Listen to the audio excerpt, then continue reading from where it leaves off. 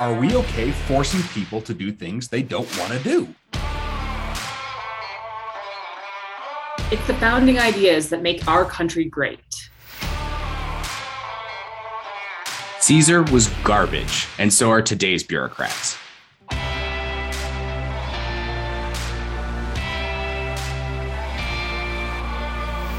You're listening to Self-Evident and Forgotten. Here are your hosts, Stanton, Christy, and Cody. Hey, everybody, and welcome back to another episode of Self-Evident and Forgotten. In our last episode of In the News for September, we mentioned a story on the United States Olympic gymnastics team testifying before Congress on the really gross mishandling of the Federal Bureau of Investigation on Larry Nassar, the former doctor for the women's gymnast team, who for years sexually abused the athletes. We're going to talk a bit more about that story, and really we're going to hone in on the FBI specifically. That's what we're going to be talking about today, the FBI deep dive. As normal, we've got the esteemed chairwoman of Colorado, Miss Christy Burton Brown. We've got the lawyer with a desk full of ammo, Cody Wisniewski, and yours truly, the teacher fomenting rebellion, Stanton Skurjanek. Hi, you two. Hey. I like that. That was good. I'm glad. I'm trying something new. Before we dig into our favorite federal enforcement agency, Christy and Cody, Halloween approaches us soon. What is the best costume you've ever had? Oh, okay. I remember when I was 8, I think I lived in Alaska in Anchorage, and I had really long hair, like probably all the way down to my elbows or waist, but I wanted to be a bunny. So my mom found this paint, which I know now it's super common to dye your hair if you're a little kid and whatever. Right. Back then it was most certainly not. So she found this like spray paint can of like black hair and sprayed all my hair and then folded it up into like these floppy bunny ears and painted my face. And oh my goodness, really cool. I was happy. That's so fun. That is so brilliant. I learned so many things in that very quick story that I did not know before. Got your costume, Cody. Be a bunny. Oh man, mine was I had like a stereotypical like gladiator costume when I was a kid. We could not expect anything other than that. But I had like this really cool like two-handed like long hafted axe. Oh geez. Ooh. And I like saved up from chores to buy the axe myself. So my parents bought this like super cheap knockoff-y costume, and I had this like wicked prop axe. Wow. And I just like wouldn't put the thing down and carried it long before and long after Halloween. Oh man. And That every is year would like re-find it and then just try and like beat my brothers up with it. It was fantastic. My brothers used to make weapons like that for themselves. So. Love it. Yeah. Perfect. No. Yeah. The makeshift weapons are the ones to look out for. I think True. so. In college, I was really loved Halloween because at my alma You mater, said I was really loved, just like, oh, in college I was very loved. loved. I mean, I hope I was loved by someone, but no, I always loved Halloween because at my school we had what's called beard season. It runs from November 1st through February 13th. There are like 6 categories of growing facial hair. But the rule is that everyone has to shave on like the night of the 31st or the morning of November 1st. Everyone starts with a clean face. And that was really my only time I ever shaved during college was for beard season. And so Halloween was my opportunity to either be like a bearded Moses or to do a clean shave. And so I think it was my junior year.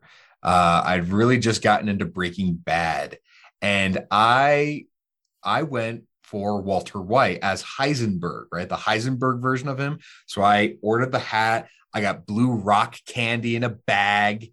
I shaved my beard down to a goatee, and here's where I committed. I shaved my head. Now, here's why that's a problem and a good thing. The good thing is that I had some really kicking photos. I mean, I went full out. I had the jacket. I even had a gold Murano that looked like the car he drives in the show. Like I sold that to the letter. But the next day is beard season. So I had to shave my face. So I looked like just this nasty cue ball. Problem is, I was working for the Sam Brownback campaign for governor of Kansas at that time. He won the election. Then we had the celebration ball, and you basically just have like this, like, who's that guy? Are we sure he belongs to the campaign? Who is this person? Like, no one recognized me because I had nothing. I had to wear a hat just to like not feel totally embarrassed. But I tell you what, my wife, she saw pictures of that and says, "You will never ever shave both, and preferably will never shave the beard again." And I haven't seen my face since October of 2015. So Wow. there's my Halloween story. Oh, we That's can just end amazing. here. This is a good week, guys. We'll see you. See you next time. Oh, that's amazing. Oh, but Pretty classic. pretty classic. So I'm always convinced that by how well I've got red hair, I've got a red beard. If I ever needed to evade the law, all I need to just do is shave again and I'll be fine. And no one will be able to ever find me, including those pesky feds. Come on, Cody. I'm feeding you here. I'm feeding you. It wasn't the best. That felt a little forced on that one. Of course it was forced. All of our transitions have been forced. How dare you speak about the art form of my softball transition as a forced endeavor? I was waiting for a transition softball. Would you like to try one? I'll try and hit for home runs. No, now we're out of it. Like, now we're just out of it. Yeah, no, it's over. I'm so sad. Yeah, Okay. I'd probably have to bribe somebody if I wanted to give such a soft softball for you to swing out of the park. And I don't know who would be good at bribery. Bribery. Oh man, so many good things about bribery. Christy just rolled her eyes, I'm pretty sure. Oh yeah, she's like, I can't stick with this podcast anymore. My career's like, no, can't stay here. Okay, so Yeah, let's just get come for the jokes. Hear you guys' jokes. They're good, and I laugh our on the really inside. horrid, like pre-dad jokes. Okay. So back to the FBI and this mishandling of the gymnastics case.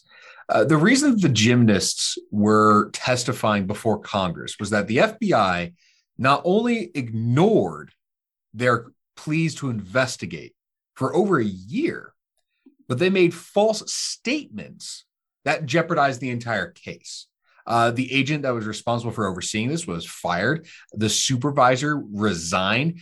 Congress is furious. Okay. One of the problems that came out of this, and by the way, this all happened in like 2015. That's when this kind of case kind of evolved, and it's been a long ordeal.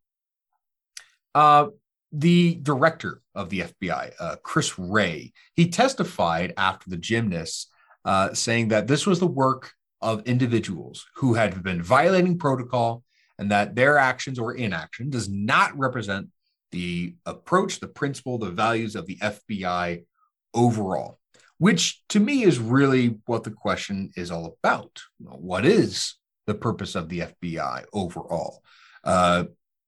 Is its mission, is its purpose aligned well with the founding principles of our country? Should we keep the FBI? Should we significantly reform it? So that, to me, as I think what our deep dive on the FBI should be about.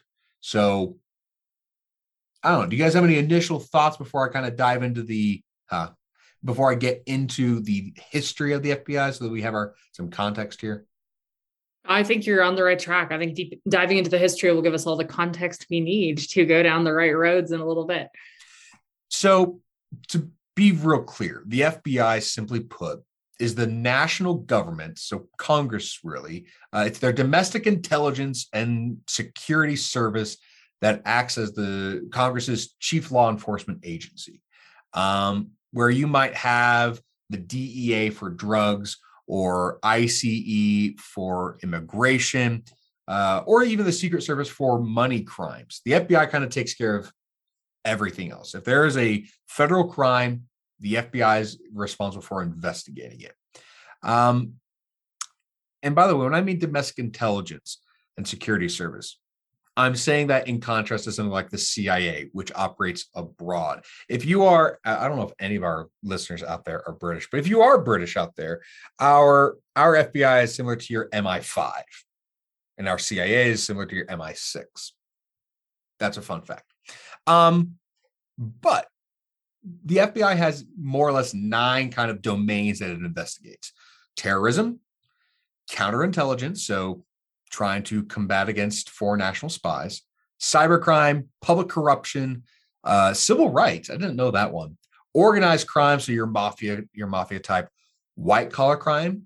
So we're thinking big time money, violent crime overall, and weapons of mass destruction.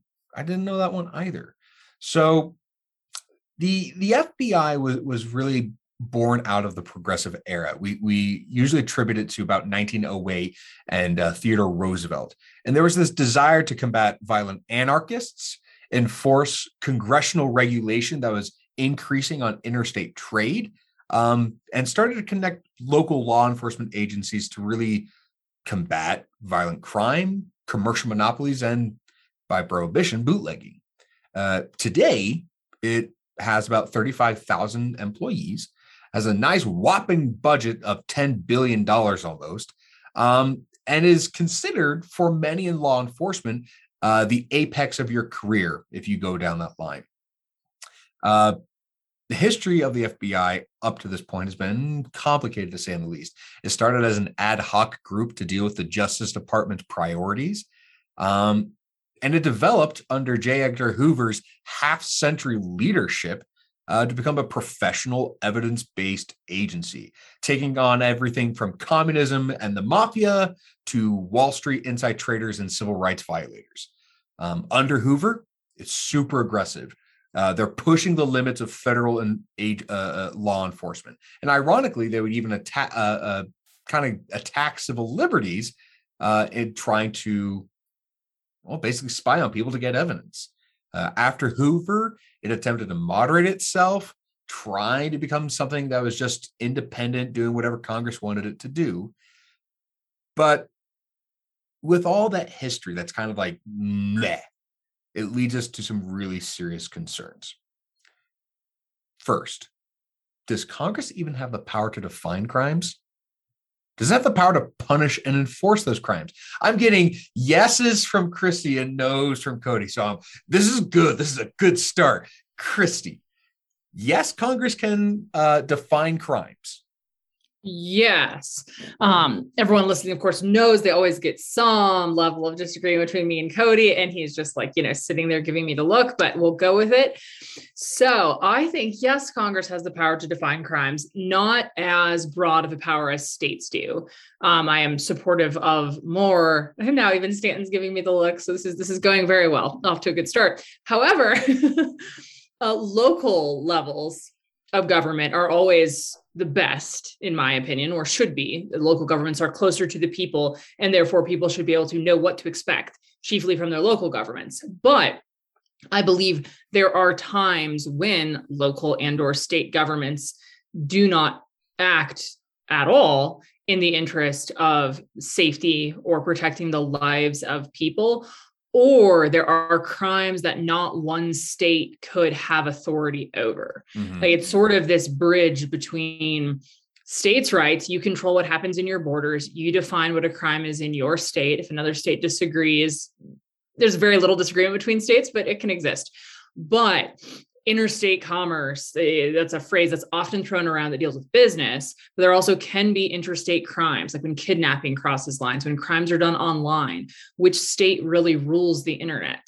Does it matter, like if you're in human trafficking, where you bought someone, where they lived, or where you lived when you committed it? Who has jurisdiction? So I think having Congress have the ability to define some crimes both can protect people in instances where states refuse to do so, but then in very serious matters. And then secondly, it just provides that jurisdiction that otherwise is unavailable. So it's not absolute. I disagree with Christy, shockingly, but there are crimes that Congress can define. So Congress can provide for the punishment of piracies and felonies committed on the high seas. and offenses against the law of nations. So that's an international conflict. So here you are reading from the Constitution itself. So hold on. So for people like me who just got their Constitution out, and for our viewers back home, from which provisions are you reading this from? So that was Article 1, Section 8, Clause 10. Section 8. So Section 8. I mean, Section 8 defines the powers of Congress. Right. It's the enumeration. Yeah. And then so just above that, in Clause 6, they can also provide for the punishment of counterfeiting the securities and current coin of the United States. I think there's one more in here that they're allowed to provide for the punishment of the militia if called forth. So there are certain crimes that Congress has the power to establish. And the others, those are there. When our nation was founded, there was no such thing as a federal police power. The idea that there would be a federal police power was beyond the pale. And when you mean police power, do you mean just like having police, or is it something broader?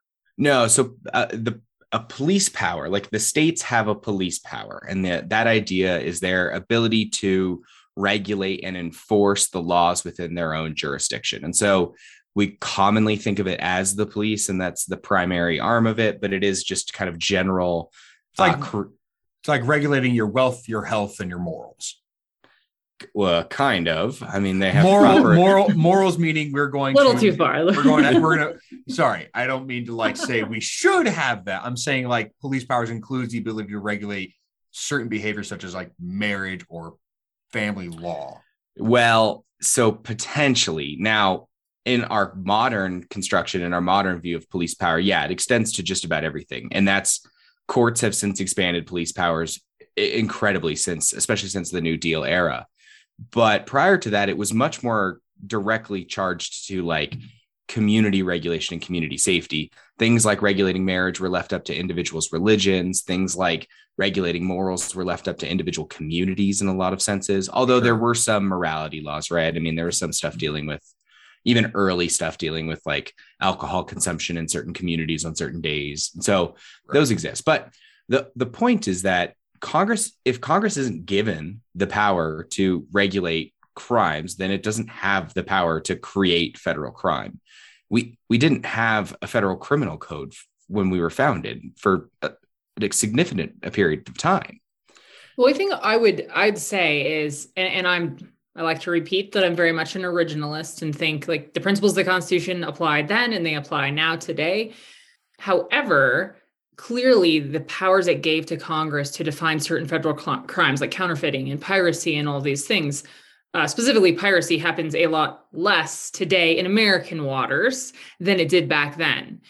So if there was an internet that existed back then and human trafficking over the internet existed back then, would that have been an exception they would have given? Because piracy was clearly outside the jurisdiction of specific states because it often crossed lines and were national waters and things like that. So can you in principle say that there are certain types of crimes that would match the intent that the founding fathers were attempting to get to? Yeah. So you could for sure try and draw those analogs. I agree with that. So, I'm always trying to draw something, you know this. So, yeah. And we talked about this when we talked about some of our armed forces conversations, right? So I think that you could probably take the provision of Navy and expand that to kind of what a modern Navy would look like.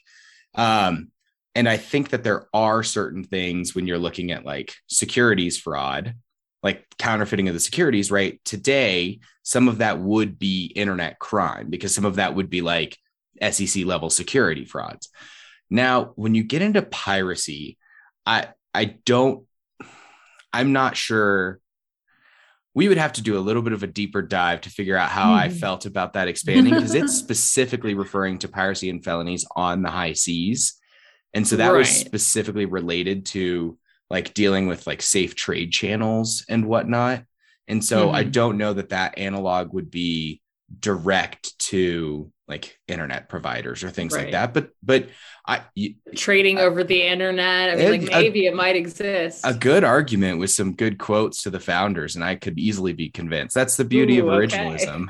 I'll put it on my to-do list. So It's firmly at the bottom, I'm sure. It'll always make its way down there somehow. Yeah. oh man. So Cody, when I got two questions, when we're looking at this, for anyone who wants to crack open their constitution, there's this clause that says to define and punish piracies and felonies committed on the high seas. So that was to your point, Cody, on high seas, and then and offenses against the law of nations. Is that international law? Yeah. Huh. So we okay. I'm going to leave that alone. I'm going to leave sleeping dogs lie because that's a whole can of worms I don't want to open. But I do want to bring in my second question. That was more of just like a clarification one. My bigger question is this. All of these powers that our Constitution lists in Article 1, Section 8, these are powers given to Congress. Now, you and I can agree whether or not they should be or if they should be limited, blah, blah, blah, blah, blah. Let's talk legal. We are looking at, say, the Congress will have the power to lay and collect taxes, right? Clear cut. Are you saying that Congress cannot punish tax evasion then? Since it does not say Congress cannot define and punish tax evasion? So this is where you get into the interesting question of the necessary and proper clause. Sure, because that's essentially what that would boil into under this original understanding. So right. For the listeners that don't know, at the very end of Section 8, one of the reasons why the framers gave us the Constitution we have is that the prior governing document we had, the Articles of Confederation, had a couple of issues. One of those, ironically, was unfettered democracy. They didn't thoroughly enjoy that. But the other side was that there wasn't a clause that allowed for kind of this implicit power, or this implied power that could be necessary for the operation of Congress. And so if you look at the very beginning of Article 1, it says all legislative powers herein granted shall be vested in a Congress of the United States. And so that lays out the enumerated powers section, or the enumerated powers of Congress. But then once you get to Section 8, at the very end, there is a fancy clause, Clause 18, that says to make all laws which shall be necessary and proper for carrying into execution the foregoing powers and all other powers vested by this Constitution in the government of the United States or in any department or officer thereof. And so, Stanton, if I am framing your question appropriately, would be, is it necessary and proper for Congress to create a criminal law in order for them to enforce their taxation power? So if any of my Gov kids or former Gov kids are listening, you'll recognize this as the elastic clause that we talked about in class. And you still call it the elastic clause? From time to time. I love it. There is a critical debate that started with Jefferson and Hamilton and continues to today. The words necessary and proper are not in and of themselves defined. Now, you can go back to legal law books, the canons of grammar back then. You can come to some general conclusion of original definition. However, people like Hamilton will say necessary and proper means easy and convenient, where Jefferson might say, no, if it's not absolutely essential and it's not appropriate to the circumstance, it ain't going to happen. So over the last 230 years of our Constitution, the courts have more or less let go of the tightness definition of the elastic clause and have said, yeah, Hamilton was right.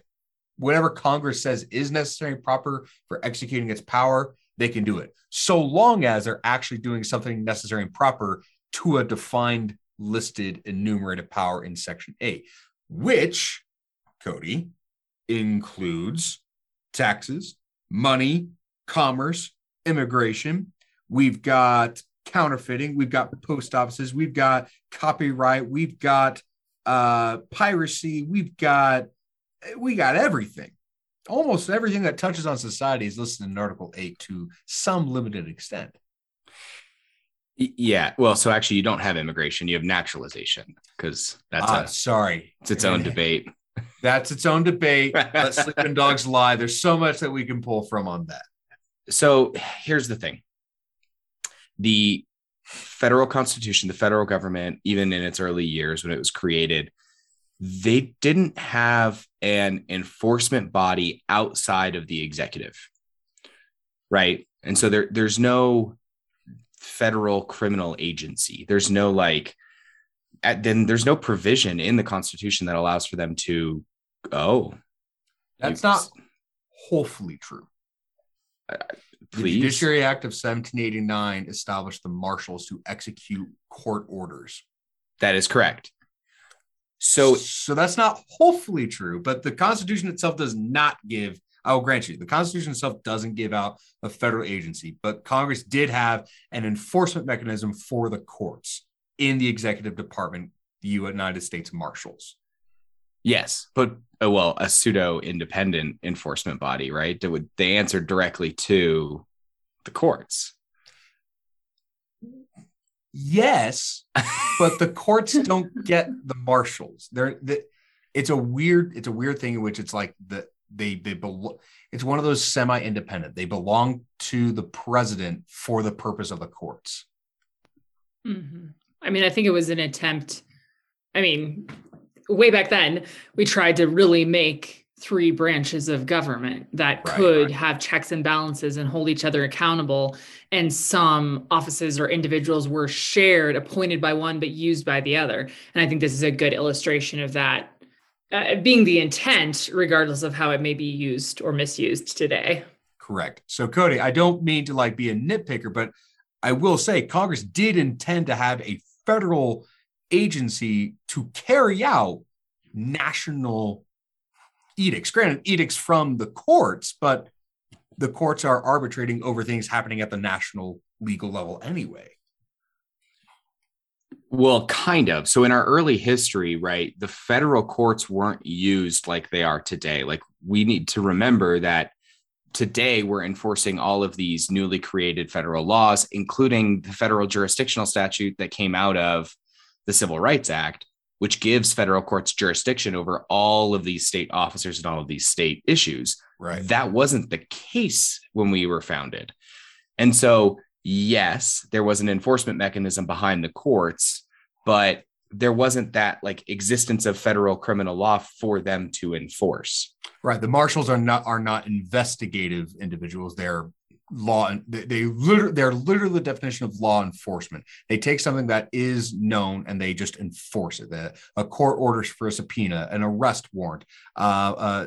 They don't investigate crime. They're not preventative. They're retroactive. Correct. And so it was very important to the founders and framers that the federal government wouldn't have this broad, far-reaching power over the states. And there is no provision that even suggests that there would be some form of interior criminal code that is housed by the federal government. And so, unless I am utterly missing something in the historic record, I just don't see how we could stretch necessary and proper to encompass this creation of federal criminal law. Now, the federal government could rely on the states to enforce some of that stuff. I suppose that they could pass certain laws to prohibit or to allow for, garnishment, financial penalties, those sorts of things. But so I'm going to come back to the example I use, because I'm starting from a constitutional perspective. I'm really kind of thinking along the lines of Christy here. Can Congress not enforce tax law since there is no tax, since there's no power that grants Congress the ability to punish tax evasion?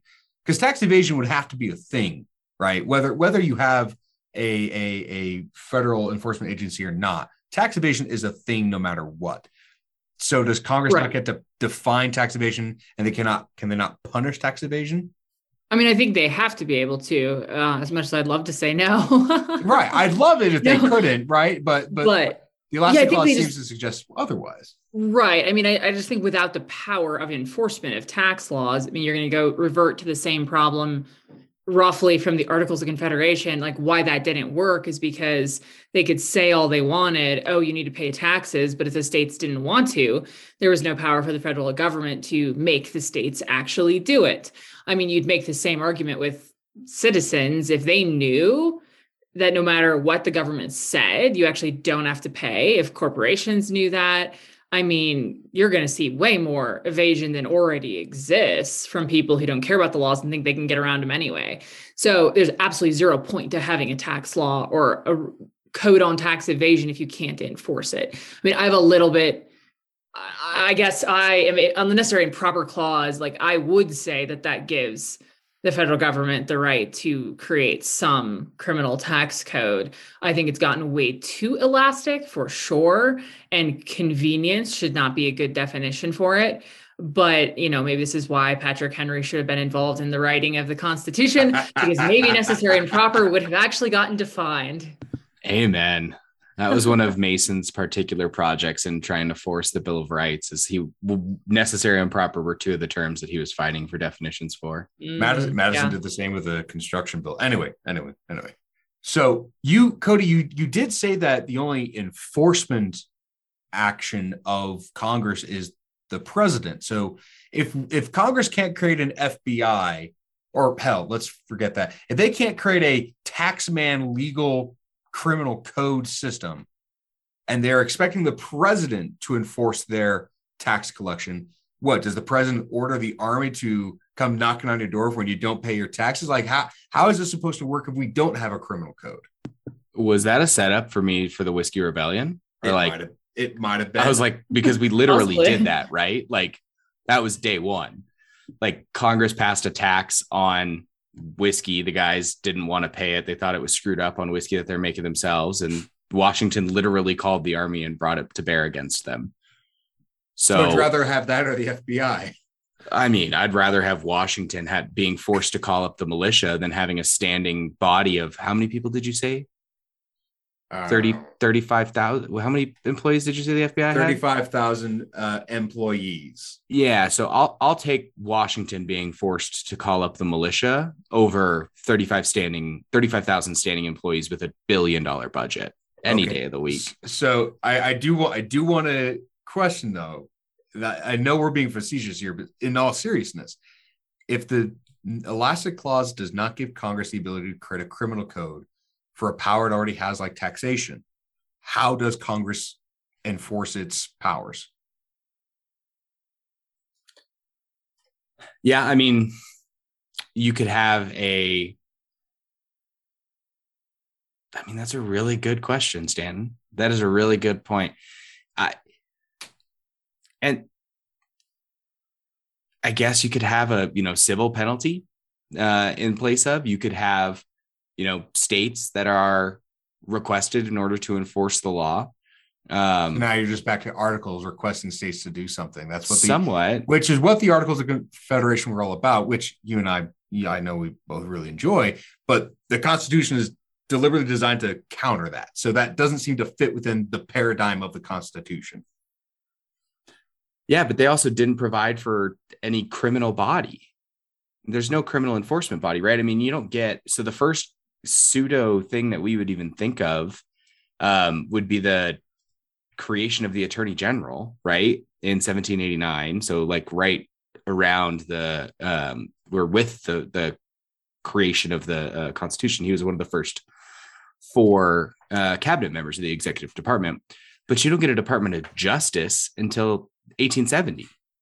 Sure.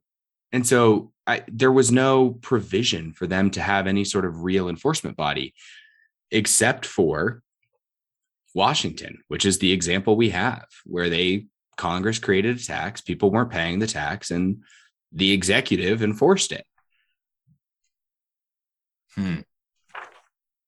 So I feel like this is a quagmire of interpreting the necessary and proper clause, because it doesn't seem to be an interpretation of the text itself. It's clear. The text in of itself does not provide Congress the power to punish anything besides piracies and felonies on the high seas, right? We know that specifically. It's really then a question of the necessary and proper clause. And to me, this is an impossible discussion. There's no way that you can have a textual legal discussion on the necessary and proper clause because there's no text to interpret. It's undefined via the text. This is a matter of this guy said that, original intent said here, and et cetera, et cetera, et cetera, et cetera. Am I missing that, Chrissy? Did I overstate that?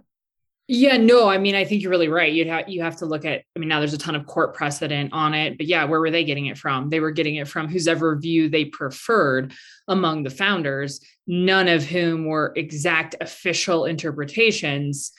And this is why those words, any word in law and statute, and I've been involved in policy making, for a long time, the more you define, the more specific result you're going to get in the law or when a court interprets it. Whatever you leave to chance, whoever is elected or appointed to interpret it, they're going to, and your law might take a little jump off the waterfall and end up doing something you never intended it to do without definition.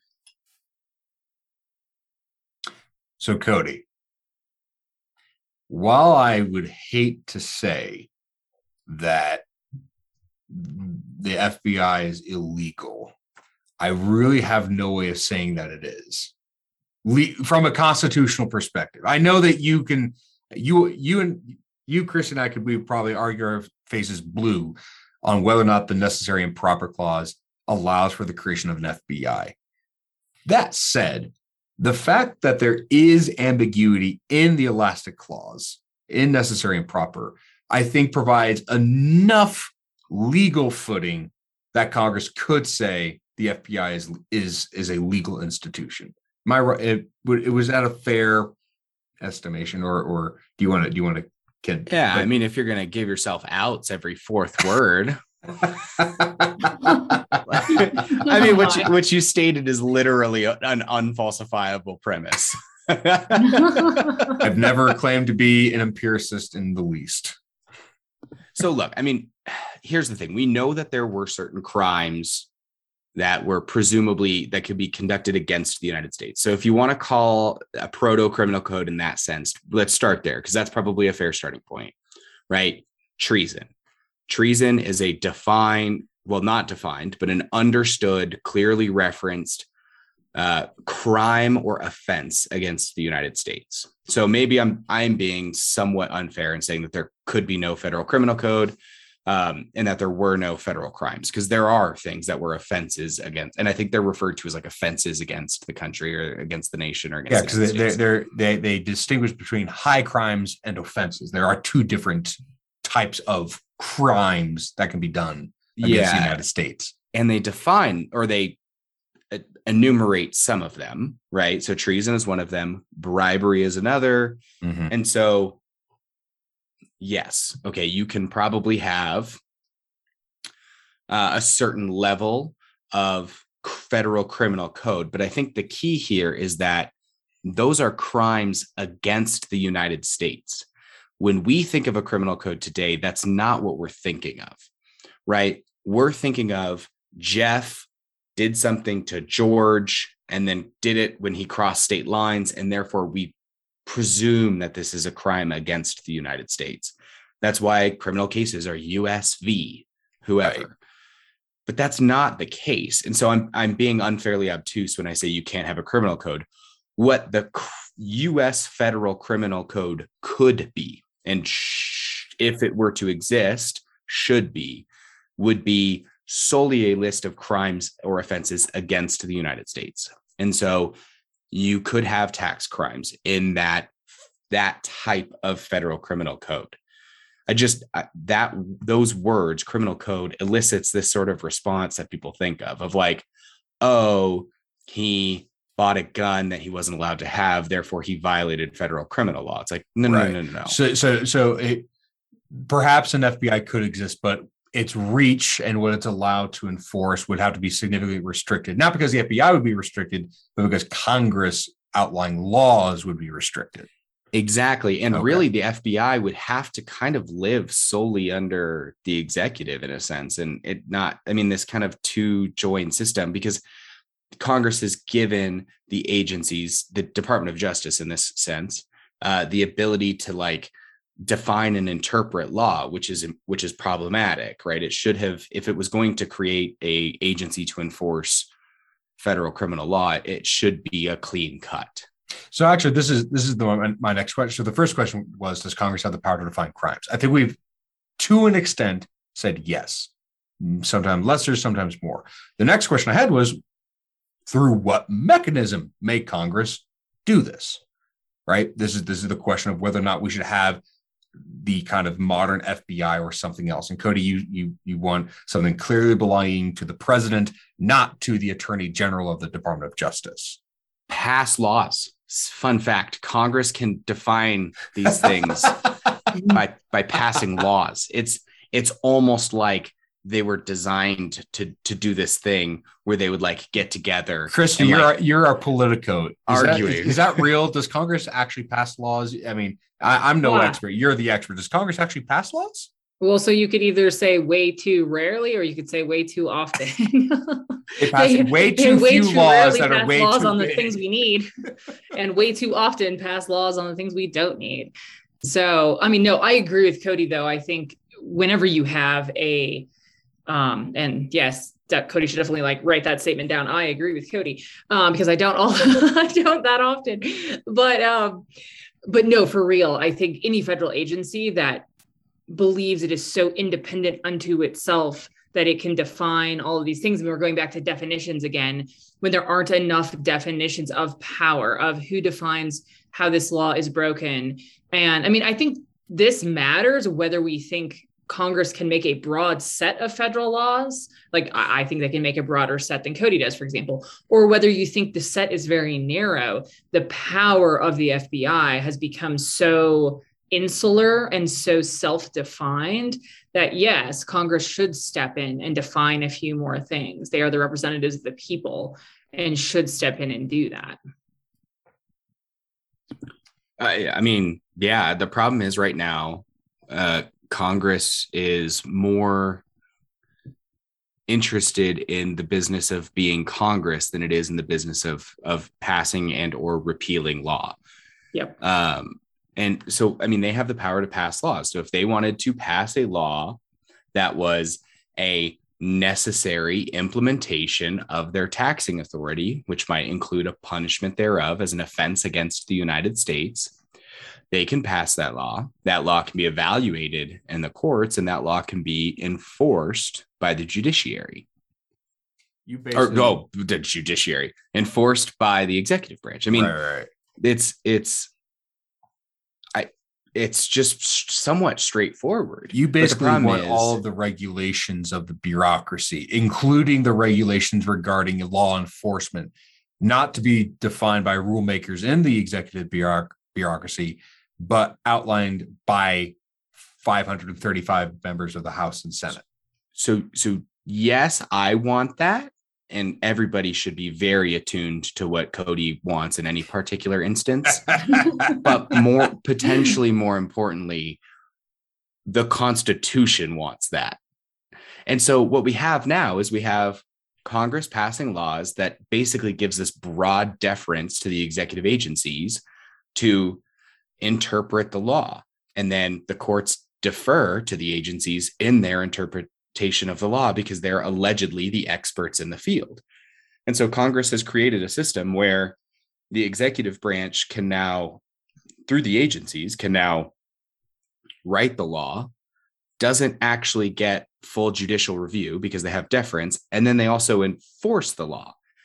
And so, yeah, that's a problem. Congress needs to strictly define these laws, if the FBI is going to exist and enforce crimes against the United States, then Congress needs to define what those crimes are and lets the FBI go. And it's their job simply to enforce, not to draft broad lawmaking provisions. Right. And to mix all those powers up.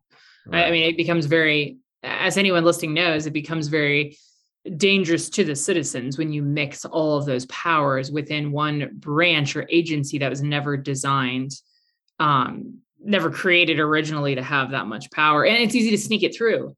And they're like, oh, we don't have to run this. Like, we've actually seen this in Colorado, and I work in politics in Colorado. There's something on the ballot this year that's supposed to eliminate some of the ability of the executive branch here in Colorado to run federal slush money just through the executives. And it doesn't go through the legislature at all, which means it never sees the light of day for citizens to see, to testify on, to object to write their legislators about. So this is what happens in any area. When an agency gets to do all the rulemaking, usually the public is shut out and it's snuck through, and it's things that wouldn't be approved by the public, that people who are held accountable by the voters couldn't vote for, but they could sneak it through in an agency. So, I mean, to be fair, I don't know a lot about the FBI's internal operations. I don't know how many people actually By design. do. Huh?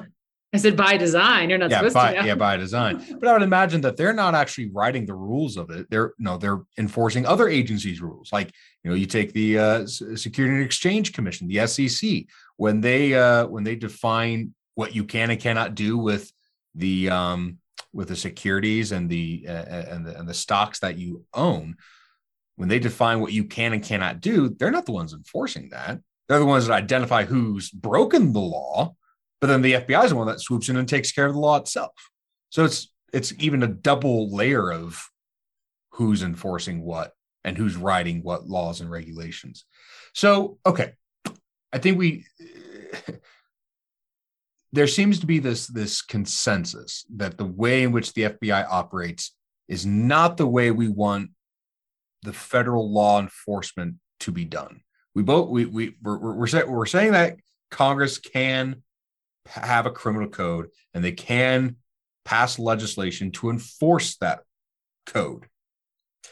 Cody, you are more along the lines that you want those laws to be very clearly written out by Congress, and that this originalist FBI is simply just enforcing it through their police power.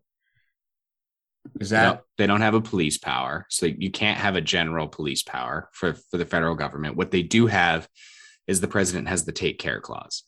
And so the president has to take care that all laws of the United States are properly enforced and whatnot. But they can go and arrest code breakers. They can go and fine code breakers. That's what I'm getting at. They can be police-like. If somebody commits a crime against the United States, then yes. As outlined by Congress. Now, Christy, you're a bit more broad, right? Right. I think also jurisdictional issues come into which crimes they can and can't enforce. I would go more on those lines.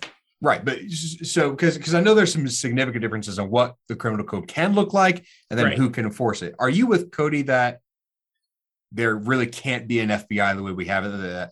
Because I know you have questions on independence and autonomy and jurisdiction, but can there really be no FBI? It can really only be take care agents, not police agents. I want to call. Can we call them that? We need to start doing take that. Take care agents. Sure. So what I'm saying. You think the liberals would love that? But yeah, no kidding. Take care of me, agents. Cody wants a take care bureau. Cody wants a federal take care bureau. Do you think that that's the only valid way forward, or no? Do you think we can actually have something more like the FBI? No, I mean, I think I agree with him that that's the clause in the Constitution this should operate under. I think that's a more precise reading than just to say a general broad police power. So I think he's correct there. I mean, I'm fine with the FBI, and their existence. I think they're operating badly. I think they don't have enough restraint. I think they're not accountable enough. They're not transparent enough, and they should be reined in. But I am fine with the FBI. So is there legal justification for existing? A yes or no? Because Cody's a no, right? They're operating off of some non-existent police power, he says, where he says it should be take care. You agree that it should be take care. Yes, but I still think they can exist, because I think if you're taking care that the laws of the United States are enforced, you can do that by what most people would understand as a police power, if it's not technically called a police power. Right. So the real difference is because you think that the laws can be broader than what Cody's saying, the FBI can exist today, just operating off of the take care mechanism. Sure, because I think there's real jurisdictional issues when we cross state lines, when we have an internet, when we have international law, that I think wasn't fully addressed in the exact wording of the Constitution, but is there in principle if we wanted to argue that out. So I do. Which we don't. I think so, because before I get to my next question, which I think is probably the biggest question I have tonight, Cody, from a pure practical standpoint of jurisdiction, when crimes do cross state lines, how do you intend to deal with that if there is no federal police or take care agency? Well, the states can do that.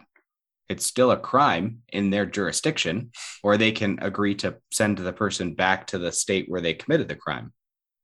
So you just operate off the fugitive clause. Yeah. But what about when they don't? What about when states legitimately, one of them refuses and the other one doesn't think they should be stuck with the bill? I mean, there's a lot of like logistical problems. I think, like, okay, in a practical real world, and I agree with a lot of what you say, like idealistically speaking, not to call you an idealist, but hey, I'm going to call you one. I've always thought that I was an idealist, but when talking to you guys, not so much. You thought you were an idealist and then you met an anarchist. Well, there you go. But no, like, I think there's legitimate problems sometimes, and internet crimes, I mean, I think are honestly the biggest example. There's not a clear responsibility of one state or the other. So they could both just decline to do it or not agree or not want to share costs. And if we want the crime to be stopped, I think someone has to be responsible for it. Right. The guy's living in Indiana, but uses servers based in Michigan. Yeah. Or buys people in Maryland. Like, who's actually responsible for stopping him? Well, I mean, it's up to wherever there is jurisdiction. So if a state has a long arm clause that allows them to have some level of jurisdiction over somebody that's in a different state, they can exert that. And then it's up to the state of residence if they decide that they want one of their individuals to be brought to another state and tried. I mean, it's not the role of somebody in California to pay for Mississippi to prosecute somebody that lives in Indiana. I mean, that's not how our system functions. And so, yeah, is it going to make things more difficult? Sure. But the Constitution wasn't set up as a document of convenience or ease. It was set up as a document to restrain the federal government. And so this idea that we just want to make it easier to enforce criminal law, it's fair. I get it. I understand. And it is going to make it harder in some instances, but that's the whole point of the system. It isn't to imbue this with ease. If we wanted a system imbued with ease, we would have something much more akin to a significant level of central and federal control. Mm-hmm. And so those states should work with one another and to ensure, and look, this is a mutually assured destruction problem too, right? It's not necessarily idealistic. If Indiana refuses to subject this guy to Michigan's jurisdiction, guess what happens when the guy arises in Michigan that's screwing with Indiana's citizens, right? There's some level of clear play here. And are there some crimes that may potentially be able to be justified under the Commerce Clause?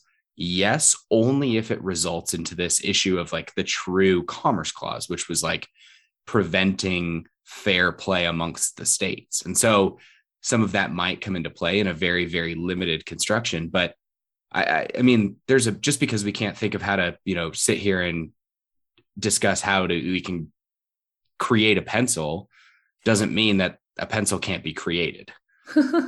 No, I mean, and I see what you're saying. I just think you open the door for states literally becoming safe havens for crime, whether because they think they can't afford to prosecute all these people that other states throw on them, or because they actually don't care and they are fine with those kind of crimes. And we certainly see different states becoming safe havens for different things. And we're welcome, we are happy with the competition that creates, but I'm not sure we want to create competition over crime. I mean, I think also in part, you're right that the Constitution was created to limit the federal government, but it was also created to give some power to a federal government and to not let states decide everything. And I know we've been talking about exactly what the Constitution says and all of that, which is highly important in this conversation. But I think if you only look at the Constitution as a document designed to take power away from the federal government, that's not a full picture either, because it did Otherwise we would have stuck with the Articles of Confederation. And so it gives some power. There is a centralized government. There is a federal government that has some obligation to the citizens of the nation, which in my view would include not allowing states to become safe havens for crime because they don't want to take it on. Well, but don't forget, states aren't allowed to not deport people to other states. That's prohibited in the Constitution as well. But without an enforcement. Well, that sounds like a crime. That sounds like a crime against the United States because you're violating the U.S. Constitution. Article 4, Section 2. So Article 4, Section 2 provides that states are required to send citizens to another jurisdiction if that person committed a crime in that jurisdiction. But if I refuse to send a fugitive to another state, is that a crime against the United States, or is that a crime against the state I'm refusing to send it to? You just violated the United States Constitution. That feels icky. Yeah, and what if the other state, and here's part of my issue, what if neither state wants to take responsibility for them? What if the state is saying, we're not going to send them to you, and their state's like, fine, we don't care that much about prosecuting them? Like, that's what I mean about creating safe havens for crime. Yeah. When if states decide, like literally, the mob or the mafia or cartel could basically buy the government of a state. And they bought the federal government. That doesn't change anything. That's funny. But what I'm just saying, like, if they knew they could do that and create safe havens for crime, they'd get agreements between states that would do that and operate very freely and very easily. So I think some level of federal jurisdiction over these things that cross lines are on the internet. And of course, I am mainly talking about human trafficking because I think it's a huge issue that the FBI has been very effective at. I have a lot of problems with things the FBI do that is against their jurisdiction and outside their jurisdiction, but human trafficking, in my view, we need the FBI to solve human trafficking, to break up the rings, to do things that states don't have the power or the resources to do in many cases. Well, so first, if the states would agree to not send people to not prosecute law, that would be a violation of the Interstate Compact Clause. So they can't enter into an agreement between the states in order for the provision or the survey or that compact or that agreement without the approval of Congress. And so if they said, hey, look, Georgia and Florida say, look, man, we're just going to let guys run across state lines and avoid enforcement, that would violate the Interstate Compact Clause. And so those states would then be subject to federal jurisdiction. And will there be instances where things aren't enforced efficiently, but they're not enforced efficiently by the federal government either. And so the mob can buy off a state government, but they bought off the feds too. That's just corruption, which is also a constitutional violation. And so we're trying to create a system, or we're layering all of these things on to try to grab criminals or make it easier, make it simpler. And all we're really doing is obfuscating the system we have. If we look at the Constitution, this is all in there. This is all clear. And you can have this system of interplay, including dealing with human trafficking, using that system. I mean, the Bureau of Investigations was literally created to address human trafficking, right? It was their first charge was the Mann Act, which was going and raiding brothels. But states could do that too. And the federal government isn't special and powerful in doing that. They just get a bunch of money. And so they can waste it more efficiently than everybody else. I just disagree with you on, because brothels, yes, used to be run in states, and certainly some immigration involved and international and all of that. But I think modern human trafficking that is largely done over the internet, I don't think most states are set up with an operation, nor could they be, nor do they have the resources to break that up. Some states, yes, but just flat out not all. So they aren't, because they've had no reason to, because this has been a federal jurisdictional problem since the 1910s. I mean, the Mann Act was passed in 1910. And so you have this issue of addressing this on the federal level so early on that why would a state put all of this effort into it when the feds are going to suck up all the money for the projects? It's the public library question. Why is there no such thing as a private library? Because the government already competes in that anyway. Except for now we actually have private libraries. Do we really? Do we? I mean, yeah, you can subscribe to Kindle online and get a number of books for free for a small fee every month. You do not like real paper books? Well, That is so sad. I love paper books, but we have the existence. The market has created a private library, the thing that was never achievable.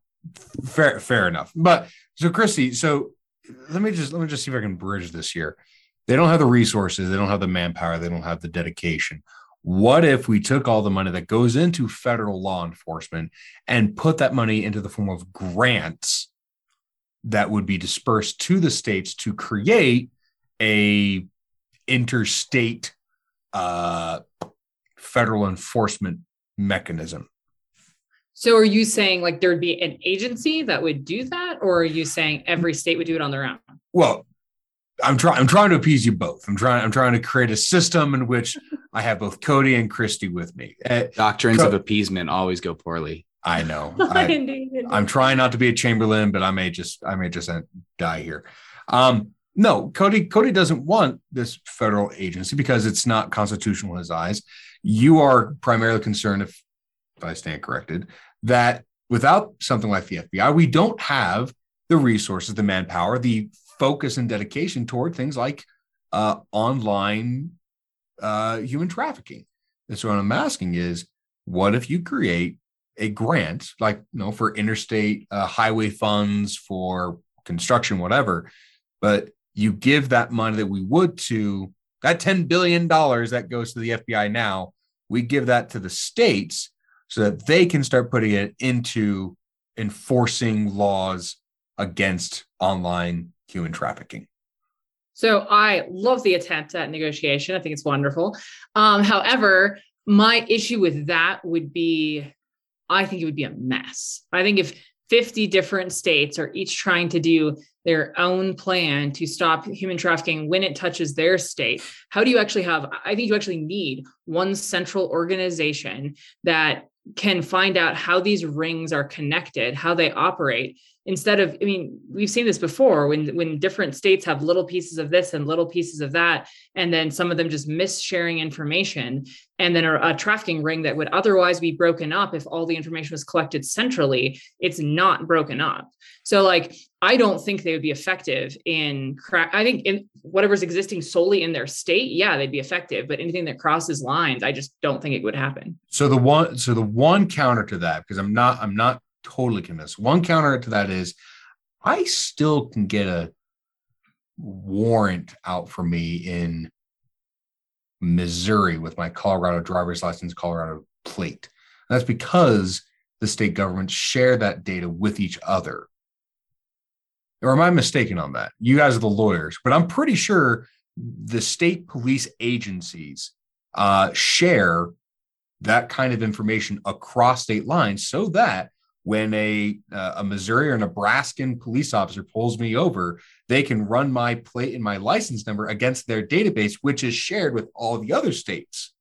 Right. No, you're right that sometimes information is shared, but I think in order to have each state operating its own human trafficking unit, you not only have to have the information shared, you have to have the right people in place who are checking that information, who are going and arresting that person, who are being there at the right time to break it up. There's so many pieces that 50 states all have to be operating competently on that basis. So many pieces to the puzzle. I think if everything is centralized in one agency, when we're talking about crime rings that exist in multiple states all at once, I just am always going to think, I believe, that a centralized agency, and in very rare instances am I ever for big centralized agencies, but I think interstate crime that's largely conducted over the internet is just one example where it's kind of necessary. Okay. I think that's fair. I'm fairly certain Cody has something to say to that. I have nothing to say to that because I don't know. Legal or not legal, I don't like the FBI, period. But that's just me. Cody, back to you.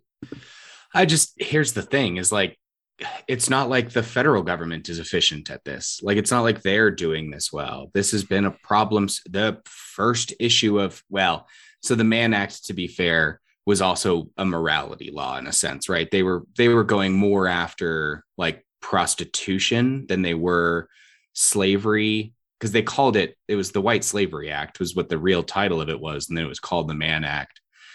But so they were going much more after like prostitution than they were after like human trafficking in the guise of people that were involuntarily, predominantly women that were involuntarily trafficked. So it's not like the Fed is good at this. Like, it's not like they're magically solving the problems. And a lot of these cases are prosecuted by state attorneys general, to the point where I think the last FBI data I saw from 2019 was that 47 different state attorneys general had prosecuted at least one human trafficking case in that year. And so these are being addressed by the states. Isn't the FBI giving them the data though, and the information and helping catch those rings, but then the state prosecutes it? Sometimes the data is shared using FBI data sharing. Sometimes they're investigated wholly, and I don't know the data split on that. So it could be 46-1 for FBI data.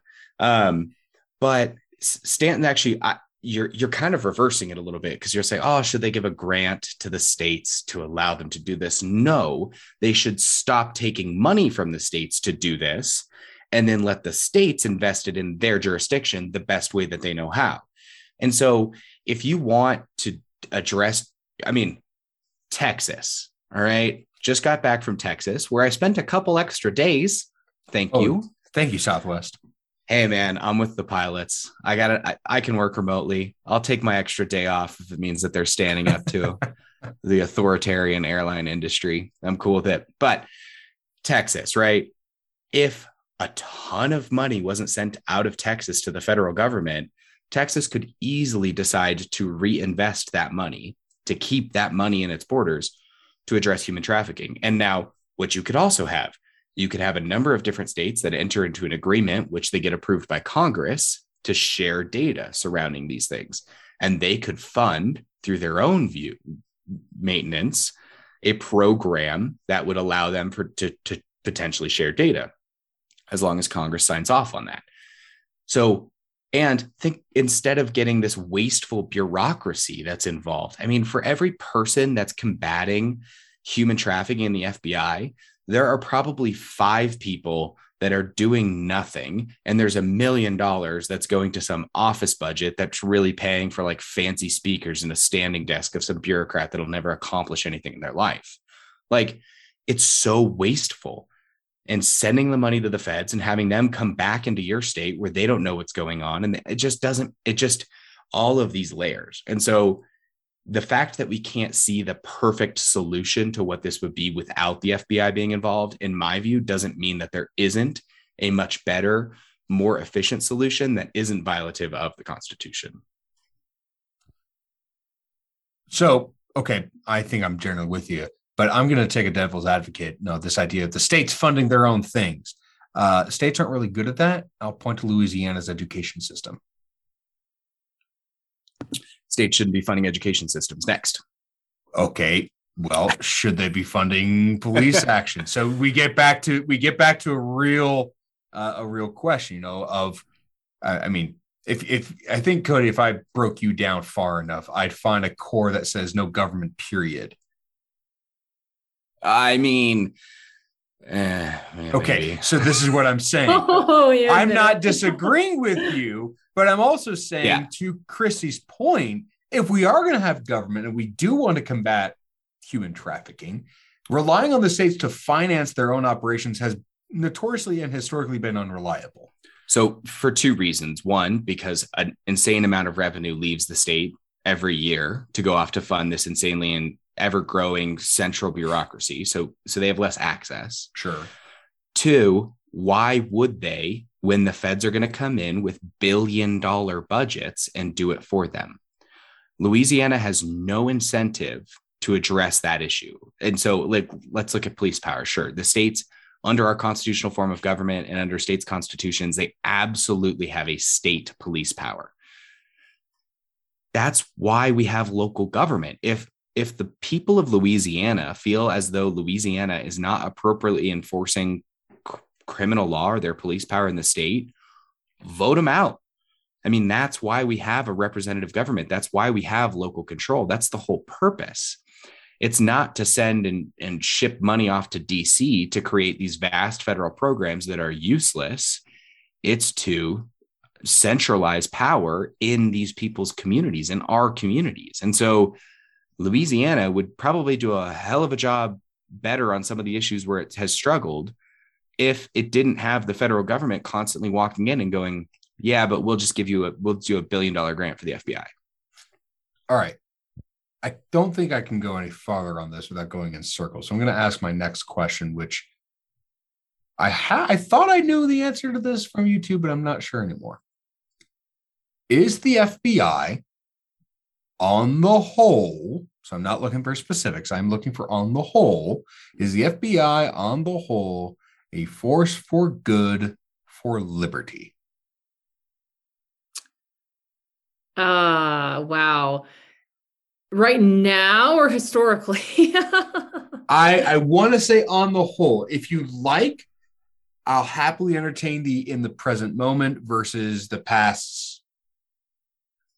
I don't know. Let's go for 75 years. That would include most of Hoover, but not all the way to the beginning.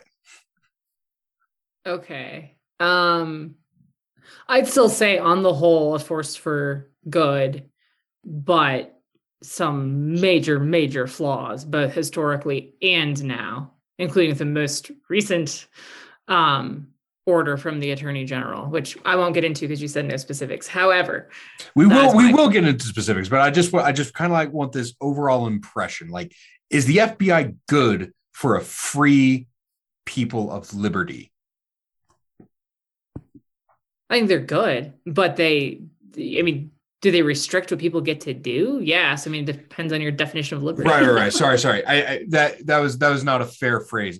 What I mean is when I talk about liberty, I'm talking about the founding ideals of this country, that we should have a country based on life, liberty, property. And whenever you have any government, you're going to have restrictions. I think that's really why anarchists don't like government, period.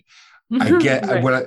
What I'm saying is the FBI as a government entity good for bringing about a country of life, liberty, property? Yes. Cody? No. Okay. I was not expecting this. I had suspicions that Cody was going to say no. Chrissy, I thought for sure you were going to say no on the whole. Because while I know that you definitely have some really strong passions like internet and human trafficking needs to be put to the wayside, I was expecting that on the whole you'd say, nope, they shouldn't be investigating this, they shouldn't be investigating that, and et cetera, et cetera, et cetera. I am curious, what of the FBI do you like? You obviously like the ability to counter violent crime, I imagine, and organized crime, which to me includes sex trafficking and murder and mafias and so on. But they've got terrorism, counterterrorism, cybercrime, public corruption, civil rights. Take your pick, right? Right. So I think, and why I struggle to answer that is because I think they do a whole lot of things today, and I'm honestly more familiar with them today than I am historically. I know you two are really up on the history of them, but just today, in the last 5 to 10 years, I think they've stepped way out of bounds. So I have a lot of problems with certain things they have done, whether we're talking about absolute political investigations that should never be under their jurisdiction, but were ordered by political agents. Whether we're talking about the Attorney General saying that people who protest at school boards should be investigated for domestic terrorism, or right. Under Obama, they were supposed to investigate pro-life activists as domestic terrorists. So, are they way out of bounds? And yes. Does the agency need to be cleaned up? Should it be made more accountable, more transparent? Should Congress more closely define their job? Yes. But I think that's not because the agency at its core is not a force for good. I think it's because they've been allowed to run free and wild without the proper restraints. So when Director Wray said that, the mishandling of the Nassar case was improper and does not reflect the FBI and their procedures, are you saying that today's FBI in its procedures, in its character, is misaligned, or is this just the result of a few bad eggs that have been in office for too long? I think that's a great question. I think, of course, they're going to say that when they're being investigated. And actually, someone I went to law school with, Rachel Denhollander, was one of the main people who actually brought that whole scandal to light. So, I think the FBI was completely wrong in their handling of that. And when you see mishandling over mishandling over mishandling, for them to stand there and say, this doesn't represent our procedures, well, then why do you keep screwing up? Right. Clearly, it does represent your procedures. And so I think there's a lot of flaws and problems in the agency right now, whether it's because of who directs it or because they're not being honest about what their procedures really are. I couldn't tell you which of those is the answer. I think they need a major cleanup, a major overhaul, but I still believe the function they were truly supposed to carry out is good. So go ahead. So here's the problem. That fumbling after fumbling after fumbling isn't a modern problem.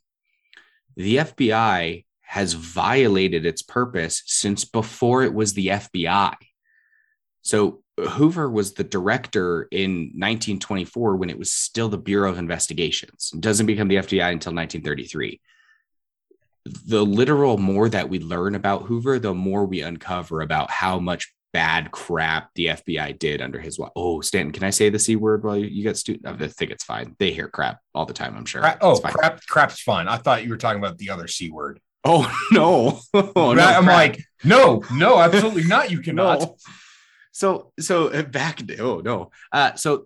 the FBI has been doing this literally since when it was the Bureau of Investigation. I mean, there is evidence repeatedly dating back to Martin Luther King of them inserting federal agents into activist groups to monitor them, and then inevitably started creating and fomenting issues. There's evidence and actual stories of the FBI helping plan terrorist plots to try and get people to take the steps in furtherance thereof and then prosecute them. There's a letter that was uncovered that from the FBI, and Stanton, I think you brought this up last time, from the FBI to Martin Luther King Jr. to So J. Edgar Hoover wrote an anonymous letter basically saying that you should kill yourself because you're a communist. That was basically the bottom line. And they also wiretapped presidents. Like I said, under Hoover, the FBI was extremely aggressive in pursuing criminals to the point that it was violating basic civil liberties and privacy. Also, so we have this really gross point in our history where we interred Japanese Americans during World War II. Do you know who made the lists to write those people up and put them into camps? Hold on a sec. Hoover actually opposed that. I don't care if Hoover opposed it. The FBI did it. Fair enough. You can direct. Fair enough. They helped create a list to round up Americans and put them into camps. That was a real thing that happened that we don't talk about. And so, Cody, this was the 1950s, this is 1940s and 70s. We're talking about today. What are you? You're right, because they didn't just mishandle a giant sexual assault scandal. Here's my problem. And this is what we see over and over, right? You see abuse after abuse after abuse after abuse. And so I get that there are things that the FBI is accomplishing. Sure. But on the backs of what? I mean, threatening Martin Luther King Jr. to try and get him to kill himself, rounding up people in the United States and Americans and putting them into camps. I mean, there's a line here. And that's why we didn't want this centralized power, this giant behemoth of a government police. I mean, that was antithetical to the framers' idea of what we would have. And so, you just can't, you can't solve the problems by looking at the good or reining it in. I mean, we've tried to do that. And in my view, it's just clearly not working. The only thing, and I actually love how passionately you explained that. I think if I didn't already have my opinions, you would convince me. But I think, and I'm sure there's actual people who have, but who has made it their goal to get into office as a president and actually reform the FBI? I think we've had a lot of presidents come in and appoint their own director, but it's then become another political appointment that's gone down the path of politics instead of actual justice. I think we've seen people let's even take President Trump, who literally didn't know how the system worked in relation to the FBI. So he got messed over by them. Let's take Biden, who is absolutely using them for his political purposes through his attorney general. So like, I think we see a lot of instances of the FBI allowed to run rogue because politicians use them for their means or don't understand them at all and how they can rein them in, which is why I say they could be reined in. They could be made more appropriate. They could be useful for the cause of justice, but you'd have to have someone elected whose purpose it was to go reform the FBI and to use the appropriate power to do so. And I don't know that we've ever had that. It'd be interesting to see the FBI divided into multiple different bureaus again. Instead of a central bureau, you have, I mean, Cody, granted, I think you and I both wanted, I think both wanted to limit it, but take this $10 billion agency and make it into $2 billion agencies. Or just not. I mean, Christy, I understand. 50, 100 million. Oh, I don't know how to do math. Is that right? 50, 10 million. I got no idea. I don't know. I have no idea how to get to that number. I realized as soon as it started coming out of my mouth, I was like, oh no, you're going to do this all wrong. I get the inclination to, and I understand the idea of, it's time to rein them in. It's time to get an executive that'll rein them in. Or, I mean, really problematically, you need a lot of congressmen and senators that'll rein them in, right? I mean, we're talking about not just one, we're talking about hundreds of people that need to be elected for this. The problem is they're violating their constitutional authority and nobody cares. And so you can't just have somebody magically step up and go, you know what, I'm finally going to hold these agencies to their constitutional limits. Well, all we've seen is that this system has created this level of collusion where Congress can defer its authority. I mean, what would be really interesting is if you got a true non-delegation amendment added to the Constitution of, Congress affirmatively and firmly cannot delegate their authority to the agencies. And then you theoretically shouldn't need it with the vesting clause, but yeah, we talked about this in the bureaucracy episode, Congress should. Anyway, I agree. There's a lot that's wrong with the FBI. And, Christy, I think the framework I have legally, I'm with you. I think Congress does have the power to have this. You are our eternal optimist, and thank God we have you. That's true. But I don't have confidence anymore in the FBI being able to do the job that it says it's supposed to do. And I guess my problem is, you look at the Mueller, what's his name? How do you pronounce it? The former FBI director that handled the Trump investigation. I think Mueller, but I don't know.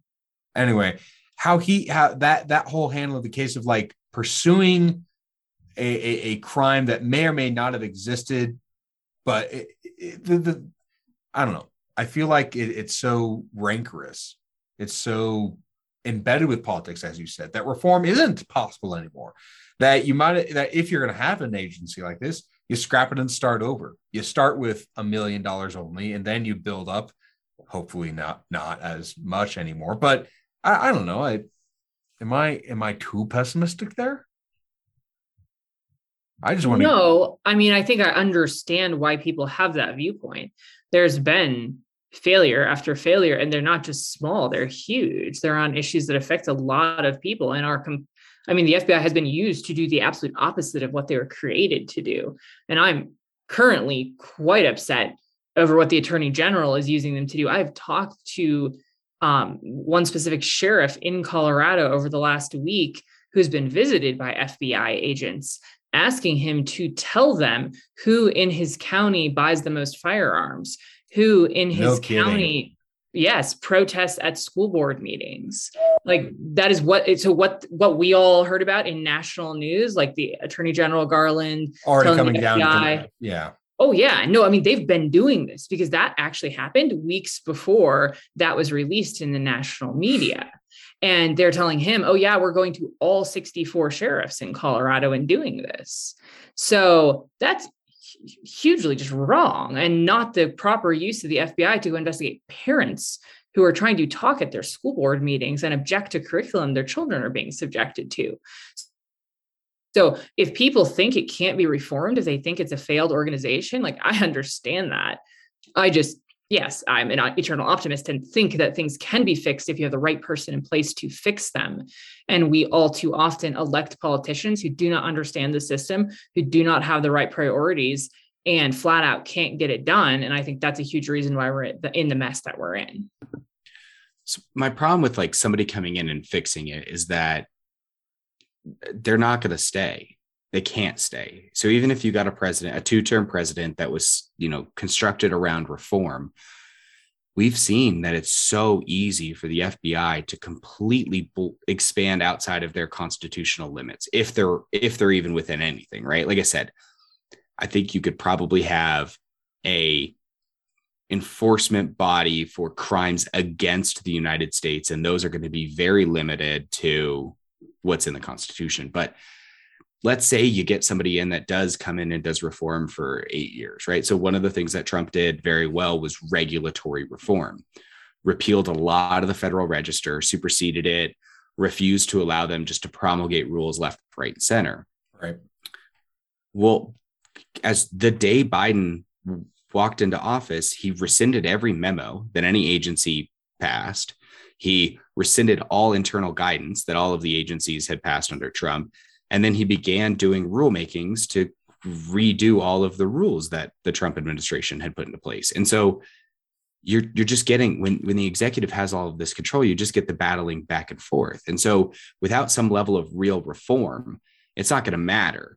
And that level of real reform really has to be, you have to cut the sails off this thing. I mean, the amount of power that they've had, the abuses that they've been able to subject the American people to are so far and above, in my view, offensive than anything else that they have done, that we can't possibly excuse murder because somebody managed to find a piece of stolen property. Like, it's just not the way our system is constructed. And that's essentially what the FBI is doing. Yeah, no, I mean, you're right that I think it would have to go beyond just one executive, because yes, to your point, term limits, and then the next president, who usually is from the opposite political party, who comes in and does the absolute opposite. I think you'd have to have a president whose part of their reform strategy was to get Congress on board to create longer term restraints and really reform the entire agency, because otherwise, you're right, it's only useful for 8 years or less, really. And then we're back to, square one again. So yeah, you're right. And that's the problem, right? Is it's so far out. I don't even know how you would limit it in. I mean, they're so far outside of what they could do. I mean, there are federal crimes for everything. There's federal crimes for violating the food code. And I've probably used this example on here before. And the food code requires there to be a certain amount of cherries in a fruit salad mix. I mean, everything is a federal crime, and everything is thus criminalized and enforced by the FBI. And so I don't even know how you could get to the point of limiting them in and drawing them in without just finding a way to undermine their constitutional authority writ large. And then if you want to start again, maybe, but that's the only thing I could see is the way to really solve this kind of issue. So it's a force for good for Christie on the whole, but not for Cody. And all of us are agreeing that's either got to go or it's got to change significantly. Let me ask one more question, because if we all are in agreement that there's something rotten with the FBI, what is it that makes the FBI today really, really not good? Now, Cody, I want to challenge you to go beyond it's illegal. I want you to go beyond that. What is it about the FBI in its execution today that makes it rotten? And that's kind of where I want to go with this kind of final question. It's illegal. You don't police my thoughts, Dan. I'll do what I want. Bloody hell, Cody. Here's the biggest problem to me is that they have almost unfettered authority, kind of what I was just talking about. They have almost unfettered authority to find a federal violation on almost every American citizen, which gives them the excuse to put the thumb of the federal government on just about everybody in this country. Because one way or another, you have probably violated a federal regulation or a federal law that can then be enforced by the federal government. And having this sort of like United States Gestapo to enforce this broad, disgusting federal code that regulates every single aspect of your life is so antithetical to the Constitution that our founders and framers gave, well, that their framers gave us and that our founders and their entire generation fought for, that it's just gross, and it's dehumanizing, and it violates our principles, and it certainly does not allow anybody to enjoy their life, their liberty, or to pursue happiness. I guess what I hear is that your biggest problem with the FBI is that your problem with Congress is that they've just allowed for far too much to happen, and the FBI is just a natural enforcement consequence of what Congress has allowed. Yeah, essentially. I mean, Congress has committed so many sins and criminalizing all this behavior, and then they've given the FBI free rein to not only further define what that behavior is in some instances, but then also to go and enforce the law. But the FBI also acts in its own interest and acts extra congressionally and extrajudicially all the time. I mean, especially when the FBI director can't be fired except for cause and has a 10-year life.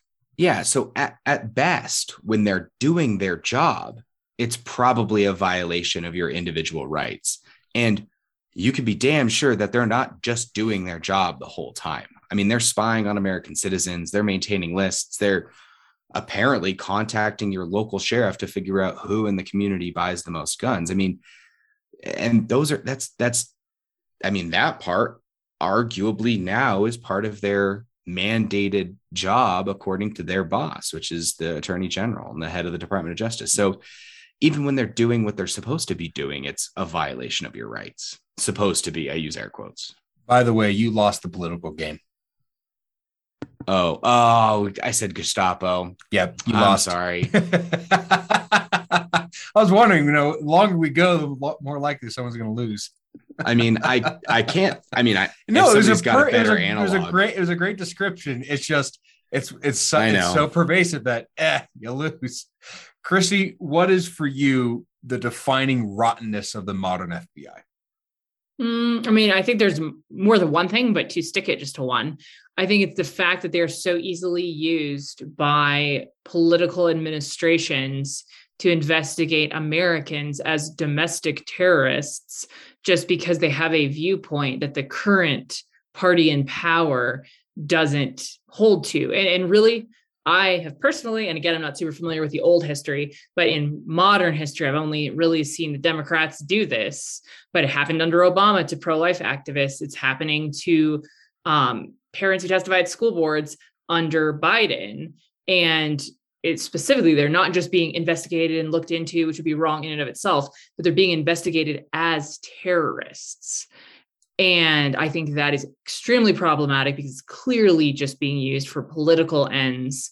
That's a huge problem. Right. What was it? Ron Paul that said, "What you allow the government to define of foreign people, you will eventually allow the government to define of domestic citizens." Wasn't it something like that? That when we gave the federal government so much broad power to define who a terrorist was, that it eventually will come back to bite us in the ass here at home.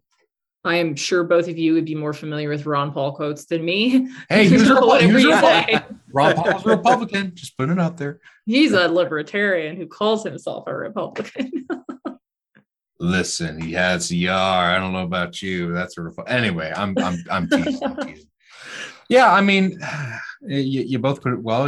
The FBI. Hold on, just before we don't demonize any parties on the both side, don't forget the FBI was given a lot of power under the Patriot Act under Bush. So, okay, hold on a second. Yes, you're right. That was a practically unanimous bill. Yes. and involved international terrorism as opposed to a political party's view of what. Hold on, Christy, I'm not going to let you defend the Patriot Act. The Patriot Act sucks. But I'm not defending it. I'm saying it's not the same as saying that pro-lifers might be domestic terrorists or parents at school boards might be domestic terrorists. Like it was dealing with actual terrorism. I think we have to admit that. Wow. Oh, wait, hold on. The Patriot Act is its own thing. Hold on. It is its own animal. Absolutely. What I'm saying is, Cody, yes, Republican president, not dismissing that. Patriot Act was also practically unanimous across all boards. So then it's bad on both. That makes it. All I'm saying is, so then all of the Republicans that voted for it are also bad? No. What Chrissy's point was. All right, let me back up. To your point, yes, I think Republicans have misused the FBI as well. However, I want to challenge you to find a better example, because Christy's point was in recent times, the FBI has been used improperly by the Democrats, specifically as Democrats. The FBI used improperly under the Patriot Act is not a Republican thing. That's a Republican and Democrat thing. I'm asking you to find something specifically Republican-only abuse. Does that make sense? Yeah, so sure. So also under Bush, he expanded the FBI's authority to engage in preliminary investigations, which allowed the FBI to go into any public space without having to announce themselves in order to investigate. So something like FBI showing up to school board meetings would have thoroughly been encouraged under the Bush. Maybe not that exact instance. I don't think so. But they expanded the FBI's ability to conduct preliminary investigations without any authority. Right. Well, but was that just him for one thing, or did other politicians sign on to it? Whereas like what Biden and Obama did was literally them and their administration. But it was just AG guideline. Also, and I'm not even necessarily talking about expanding the power of the FBI. I think that's a different conversation. I'm saying using the FBI to target political viewpoints you disagree with is a particular hallmark of what the Democrats have done in recent history. Oh, I mean, maybe the FBI investigating mosques in the United States after 2001? It's still not a political viewpoint. And I think that is related to a terrorism attack that had happened on the United States. Whereas, I mean, you just can't relate that to parents testifying at school boards. You can't relate that to the pro-life issue, which is literally a political issue, not related to attacks on the United States at all. Not defending it, just saying it's different. I mean, the free expression of religion is certainly a political issue. It was still related to terrorism and on the basis of actual terrorism. I think that's very different. And is going to jump in here. So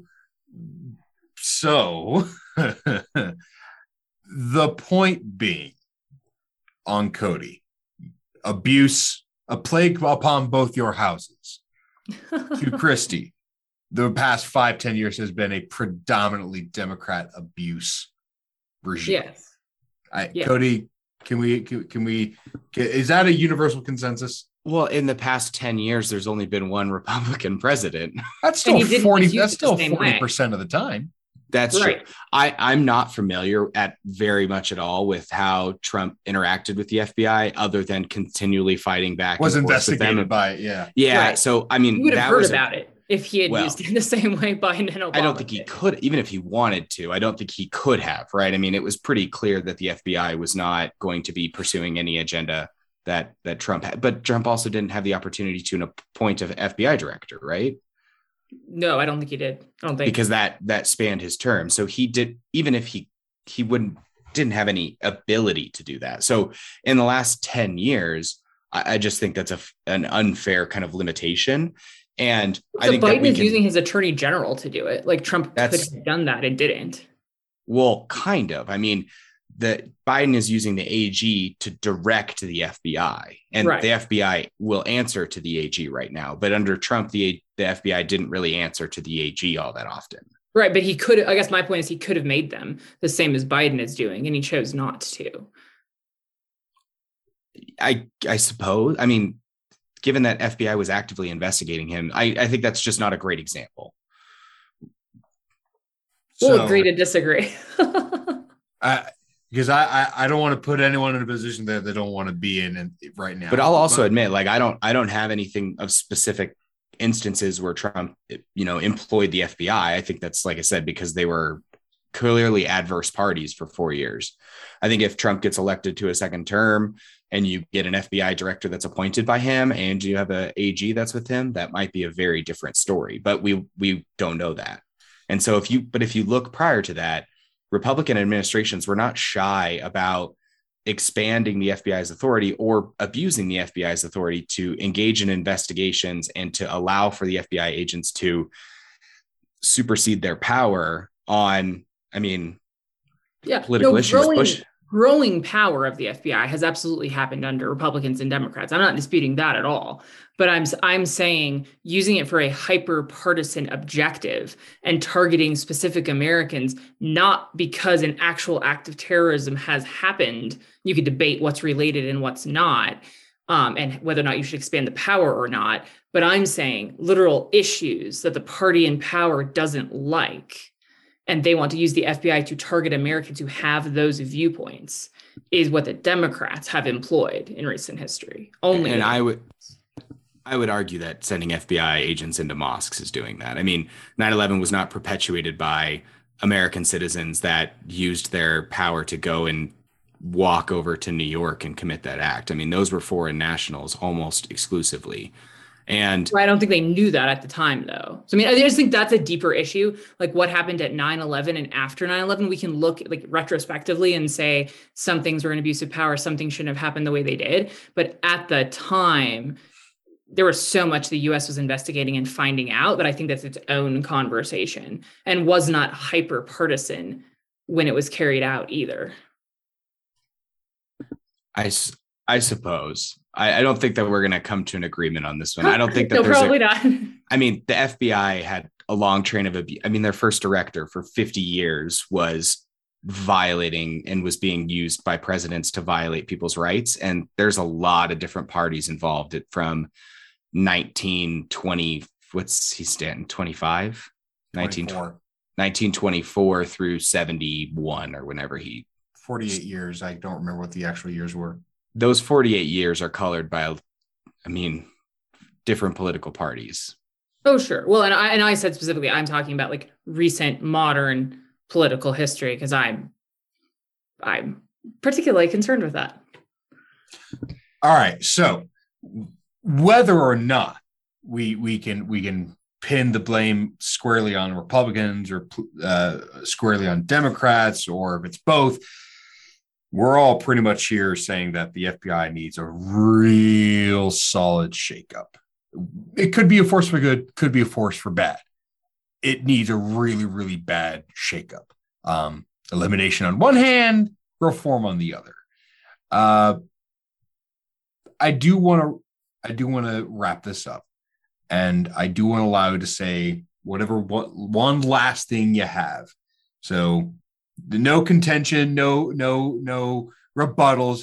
What's your last full haul on the FBI? Your defense, your critique, you're somewhere in between. I want to hear it. Well, Stanton definitely knows what to say to attorneys to get them on track. Good job. No, I just think it's very clear that the American people are going to continue to lose trust in the FBI if they are not reformed and they are not restrained and they don't investigate the things that actually matter to Americans, like the gymnastics scandal. So, I think we need to find a way, and politicians are the ones who should be held accountable for doing this or not doing it. But reforming them into a body of justice that the American people can trust. If that doesn't happen, I think their agency may be on its way out anyway if they continue to deteriorate. Cody? I'm gonna slightly alter a quote for the purposes of my sign off. Okay. But when a long train of abuses and usurpations pursuing invariably the same object evidences a design to reduce them under absolute despotism, it is their right, it is their duty to throw off such Federal Bureau of Investigation and to provide new guards for their future security. Yay, boo, yay. Love it. Nicely done. That was nicely done. I had fun watching YouTube kind of go at this. There's not much I could have done. There's not much I could have said that wasn't said between you two. So I'll just kind of put it out there. The FBI has more or less failed to maintain a sense of decency as a law enforcement agency, whether we're talking about Hoover or modern times. I think, Christy, you're absolutely right. There's a significant trust issue that, in certain areas, I think the FBI has done really well at gaining the people's trust. There are certain elements that says, hey, we caught these bad guys. You're welcome. And the TV shows are out there that always put the FBI on a nice little pedestal. So, but on the whole, I don't, if I was to hear the FBI director today said blah, blah, blah, I'm saying that's just a bureaucrat. Don't believe a word he says. Maybe an individual agent, sure. But that's the perennial problem of, I don't have any problems with the individual agents or the individual officers and individual soldiers. It's my problem with the people giving them orders, right? So, and to Cody's point, I grow more and more dissolve government completely stance. So if there is going to be a government, I would like a take care agency, not a FBI. But that's assuming I want a take care agency at all. So I'll just leave it at that point. I think that's it. Do you guys have any shout outs? No. Yeah, I don't. Ladies and gentlemen, we've gone an hour and 45 minutes. We've done our longest episode yet. This has been our first deep dive. We are very happy that you joined us. Our next episode is going to be in the news for October. We're not sure what the month has in store for us. There's already been a wild couple of weeks. But whatever we talk about, it's going to be self-evident and may even be forgotten. I don't know. It might be. You can find us on Apple Podcasts and Spotify and anywhere else that you listen to, as well as social media such as Twitter, Facebook, Instagram, at @SEUp_pod. And with that, ladies and gentlemen, we will see you next time.